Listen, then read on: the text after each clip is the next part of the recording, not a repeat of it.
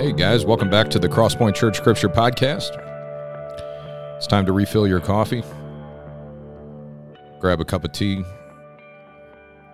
Whatever it is, your thing while you're reading God's Word. Now, if you're driving, it's just time to keep both hands on the wheel and your eyes forward. But I'm glad you're joining us. We're going to dive into a scripture from the Gospel of Matthew today. So I'm excited about that. Matthew 6. Matthew 6 is the beginning. Some of you guys may know this, but it's the beginning of the Sermon on the Mount, if you've heard of that before, which a lot of us have. And it's some of Jesus' most intentional and structured and important for kingdom living and powerful, and honestly, in some places, deep and requiring much thought places of teaching for Jesus. So if you're not familiar with the Sermon on the Mount, it starts Matthew 6 and goes, boy, I should know this, but it goes at least till chapter 9 or so. I'm probably messing that up, but I'm gonna let you look it up and prove me wrong, okay? But anyway, you need to look into it, the Sermon on the Mount. It repays study and close examination and getting a book or two on it, or, so get out there. Get to the Sermon on the Mount. But we're going to do a little bit of it today. So we're in Matthew chapter 6, verse 25 is our verse of the day. Man, this verse is so challenging to my way of life. I don't know if it will be for you too, but this is very difficult for the Western way of doing things, the American way. So let's just get into it. Jesus advises us in Matthew chapter 6, verse 25. He says, "Therefore, I tell you, do not be anxious about your life, what you will eat or what you will drink, nor about your body, what you will put on. Is not life more than food, and the body more than clothing?" All right, Matthew chapter 6, reading from the ESV, verse 25. "Therefore I tell you, do not be anxious about your life, what you will eat or what you will drink, nor about your body, what you will put on. Is not life more than food, and the body more than clothing?" All right, guys, this is challenging to me, man. As I record this, it's Monday morning. I don't know when you'll be listening to it, it's like every morning, do I think about much else besides what this Jesus just advised me not to be anxious about? Now, I'm exaggerating a little bit, and also I don't think that Jesus is referring to just thinking about it. It's not like you cannot think about what you're going to eat, drink, or wear. That's not the point. It's that word anxious. And in a deeper way of just what I thought about this morning, like how much of my life is based around making sure that these things happen, and not just happen, but happen in a way that I want. So this is challenging to me, so I'm looking forward to looking into this with you guys. Let's not have any condemnation. In other words, let's not go on a big guilt trip. I don't want to do that. I want to be able to hear this clearly. I'm sure you do too. There is now no condemnation for those who are in Christ Jesus. That's actually a verse we're going to do in a little bit. Romans 8:1, so be watching for that. It's coming up pretty soon. But what that means is we don't have to look at this like, man, I'm so bad at this, I'll bet God is like almost done with me. That's not true. And Jesus is not telling us this advice just to make us feel bad about the way we live, all right? That's not his style. So let's just see if looking at context and how we can see Jesus in these verses might help us understand what he is getting at, okay? One important thing for context, I think, for this is right before he mentions this, verse 25 starts with "therefore," all right? And so we know, in kind of dad joke style, we'll say, when you see a "therefore" in the Bible, you need to know what it's there for, okay? So I apologize for that, humor, but it's important. It's a good way to remember that if it says "therefore," then let's look above it.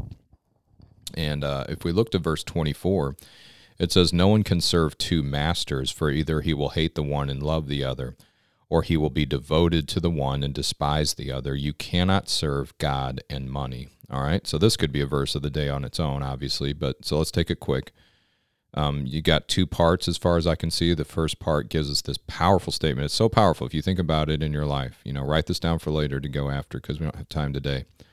But think about what Jesus is saying here. No one can serve two. Look at this word, masters. Keep that in mind, masters. Yeah, you have a lot of responsibilities in your life. I have a couple bosses, and I have a wife, and I have responsibilities to my kids, okay? But we're using the word masters here.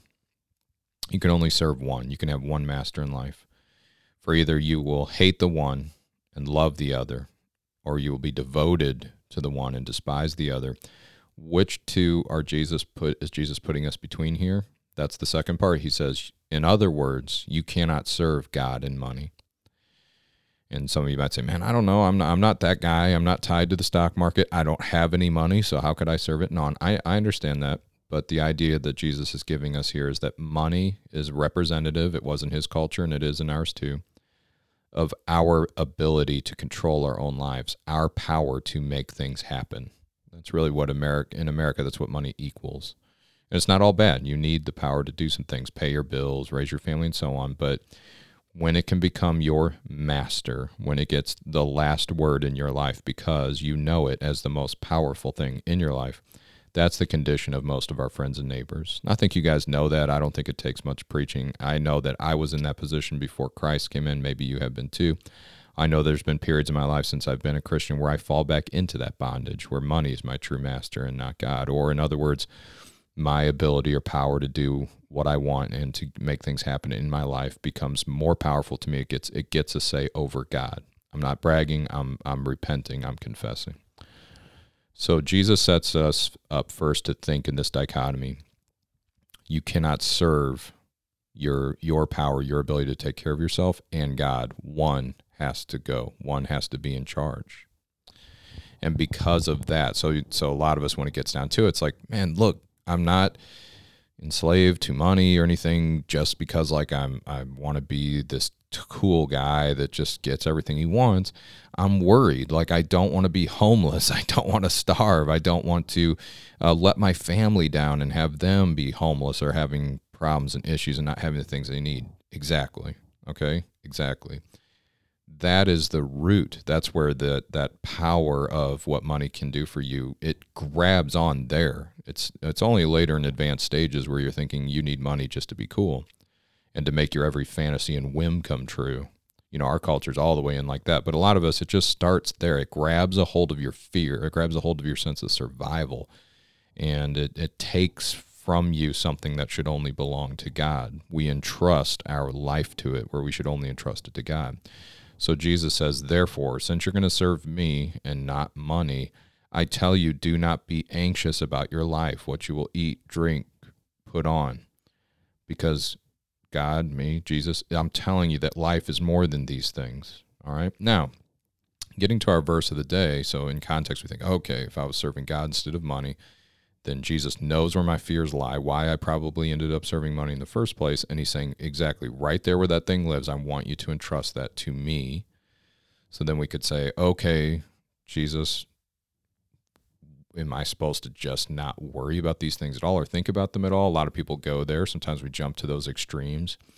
Oh, I get it. Jesus just wants me to wander the fields, drinking out of ponds and eating wildflower. I mean, no. Did Jesus do that? No. He stayed in houses, ate bread like everybody else, and so on. So it's not that kind of extreme nonsense. What he says is, yes, we can be concerned about these things because look what he says. Let's go to the verse. Is not life more than food and the body more than clothing? So he's not saying it isn't those things, okay? So let's not try to escape into extremes. A lot of times we do that. But Jesus is there. He knows what you're going to do already. So he meets you there on your way off the cliff.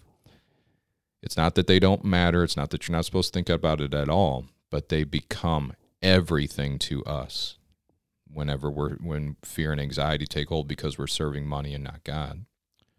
And so he's saying, yeah, they're a big part of life, but life is more than food and your body is more than clothing. And then he brings in this well-known example from nature. He says in verse 26, look at the birds of the air. They neither sow nor reap nor gather into barns, and yet your heavenly Father feeds them. How has God fed them? He causes all the things they need to grow and to be in the earth.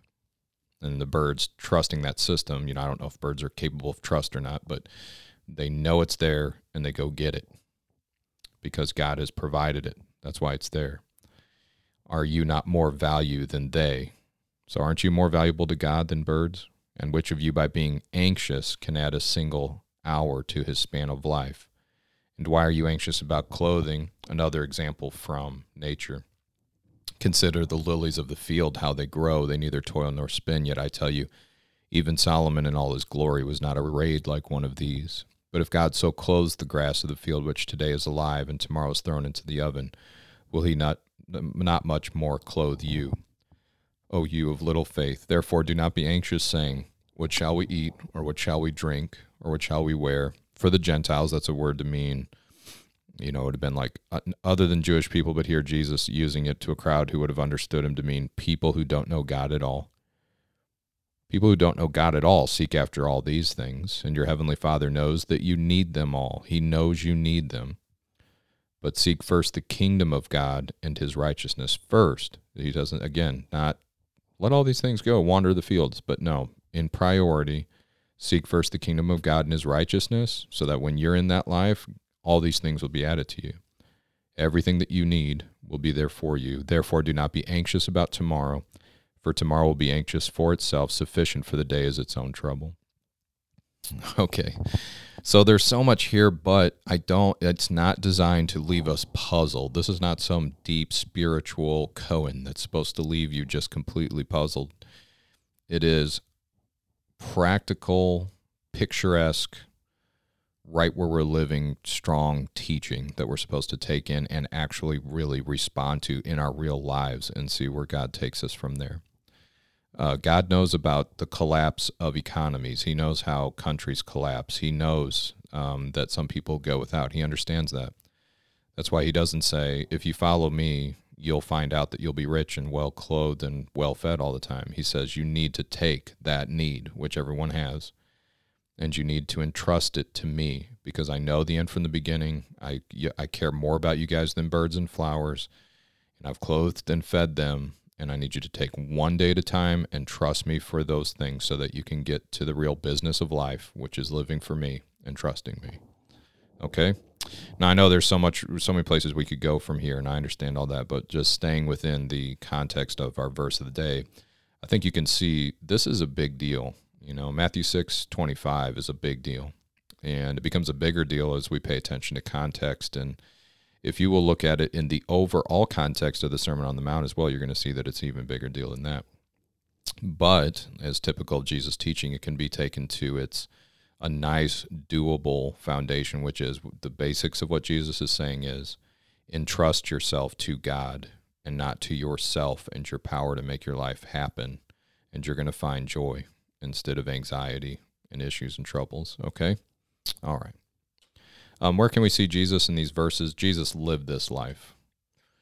He didn't live his life like most of us do in such a way as to secure his future. He lived his life serving God and entrusting his food, clothing, and shelter to God the Father. So he carried out God's plan for him. This, make no mistake, ended with Jesus going hungry, thirsty, tired, and sleeping outside often. So do not mistake this for some kind of secret that will lead you to always living the high life. It's not going to happen. Jesus is very plain about that. It's not the example he lived, and it's not what this verse is teaching us. Some people try to twist it into that somehow if you put God first, he'll make you rich, and that couldn't be further from the truth. You put God first, you're going to find eternal life. So it's a little better than that. But all right, so anyway, Jesus lived this. He illustrated it in his life. He lived trusting God for these things. And for as long as he needed to live doing God's work, he was provided for. And then when he laid down his life for us, God took him to the end. And then through it, he raised him to new life, which is what God will do for all of us as well. So there may come a day when we don't have what we need, but God can take us even through that, because not even death can separate us from God. All right, guys. Well, we've gone on today. This is a long episode, but deep verses here, and the Sermon on the Mount is just one of my favorite parts of the Bible, so excited to have gone through it with you guys. All right, hope to see you next time.